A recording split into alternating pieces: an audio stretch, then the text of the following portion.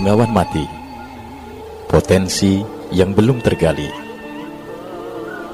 Bengawan Solo di tahun 1963, sungai terpanjang di Pulau Jawa ini menjadi pesona dengan beragam potensi yang terkandung di dalamnya. Mengalir dari Solo, Provinsi Jawa Tengah, hingga akhirnya bermuara di Gresik, Jawa Timur. Dengan panjang hampir 600 km, Bengawan Solo menyimpan berjuta potensi yang tidak habis digali hingga kini. Sungai ini dikagumi masyarakat di seluruh dunia, khususnya di Jepang, karena terinspirasi dari lagu keroncong karangan almarhum Gesang.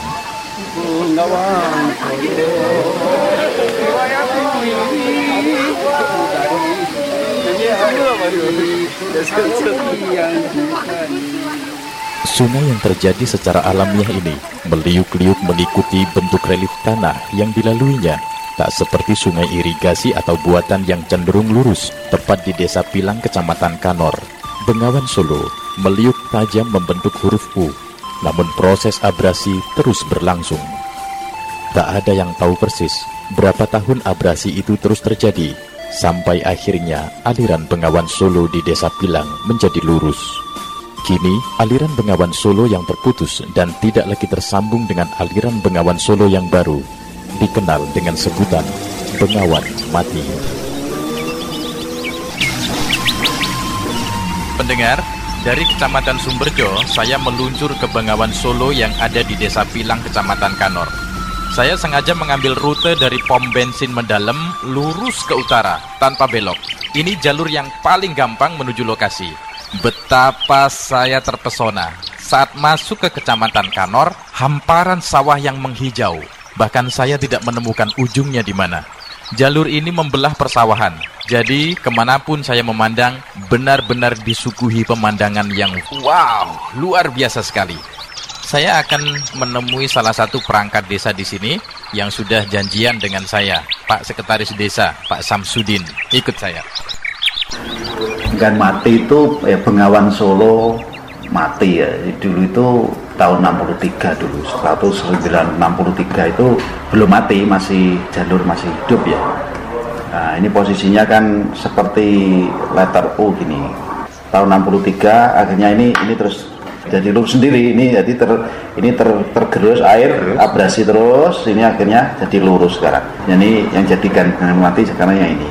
Di tengah Bengawan Mati itu ada pulau, seperti pulau. Ini desanya itu Campurjo, Dusun Pencol namanya itu. Sekarang itu ada sekitar 70-an kakak di situ. Siapapun yang masuk ke lokasi ini, sekilas akan bisa menyimpulkan bahwa lokasi ini sangat potensi untuk dijadikan pariwisata. Bahkan mungkin nantinya bisa menjadi pariwisata andalannya Bojonegoro. Mengingat tempatnya yang indah, jalurnya yang gampang dilalui. Nah, ini saya sudah pernah kemarin itu sudah ada rancangan dari desa itu sana mau dibuat pariwisata. Pendengar, saya sekarang tepat di bibir Bengawan Mati, Desa Pilang, Kecamatan Kanor, Bojonegoro. Kalau saya nih menghadap lurus ke utara, tampak pegunungan Rengel yang menghijau di musim penghujan seperti saat ini. Kalau saya menoleh ke kiri, menghadap ke barat, hamparan sawah hijau tanpa batas. Luar biasa sekali. Nah, kalau saya menghadap ke timur, hamparan air dengan gelombang yang renik tertiup angin. Mungkin lebih tepat saya ibaratkan danau ini ya. Pasti indah banget. Kita coba ngobrol di sana, pasti ada sesuatu yang menarik. Pak Ruslan, pedagang di sini ya. Iya. Alamnya indah banget ini Pak. Di sebelah sana ada gunung, terus ada pertanian, ada luar biasa. Kalau misalnya nanti jadi wisata, seberapa yakin pengunjungnya akan membludak Pak? Kalau saya yakin itu, insya Allah banyak lah pengunjungnya. Banyak ya. Paling sama sini Pak? Pak Ahmad. Sering mancing di sini nggak Pak? Ya, sering tapi melok-melok antok ya. Oh gitu. Soalnya kan rame. Itu orang-orang mana sih Pak yang mancing? Ya, daerah Burno ini sampai sini. Daerah Burno. Orang-orang kota. Iya, orang-orang kota. Biasanya kan hari Minggu kan libur. Ikannya yang banyak apa sini Pak? Nilai. Yang mancing sampai saat ini itu justru bukan orang sini Pak, yang banyak itu. Dari Balen, dari Soko, dari Burno, sudah.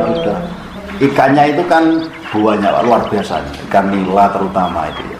Itu setiap harinya itu mungkin 1 kintal itu ada yang diambil setiap hari itu. Ikan nilainya nggak pernah habis. Nggak pernah habis, luar biasa. Selain pariwisata air, Desa Pilang Kecamatan Kanor ternyata juga memiliki potensi pendukung. Kegemaran masyarakat menanam pohon sawo menjadi identitas desa yang berbatasan dengan Kabupaten Tuban ini. Di sini itu juga ada pendukung ya. Pendukung Desa Pilang itu produk unggulannya Desa Pilang itu sada sawo. Tiap rumah tangga sini tuh rata-rata punya pohon sawo. Terus samping itu sini tuh sentral produksi topi. Terus ada lagi tas, pembuatan tas.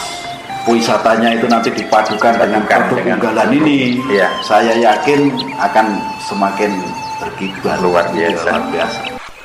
Kapanpun pengunjung datang di Desa Pilang, tak perlu khawatir pulang dengan tangan hampa. Buah sawo menjadi pilihan utama untuk dijadikan oleh-oleh. Bengawan Mati, potensi yang belum tergali. Masyarakat sekitar yang telah akrab dengan keindahan Bengawan Mati berkeyakinan besar bahwa kelak saat potensi pariwisata Bengawan Mati benar-benar tertangani, maka akan menjadi wisata andalan Bojonegoro. Tempat-tempatnya mungkin ada nyaman sini lah, luas sini juga. Daripada yang sudah ada. Yang sudah ada. Di Bojonegoro ya. 100%. Kenapa? Karena kan baru seperti ini di Batu Mancingan, Yeah. itu daerah luar kan banyak yang berbondong-bondong mancing di sini. Iya. Apalagi kalau di Batu Wisata, Yeah. pasti kan banyak pengunjung yang ke sini. Kayak itu loh, Telaga Sarangan. Telaga Kan sama Sarangan, Telaga ya. Sarangan di tengahnya kan dibuat pulau itu. Nah ini iya. pulaunya asli. Lokasi yang luas, pemandangan yang indah, jalur yang mudah, menjadi alasan kuat keyakinan masyarakat tersebut.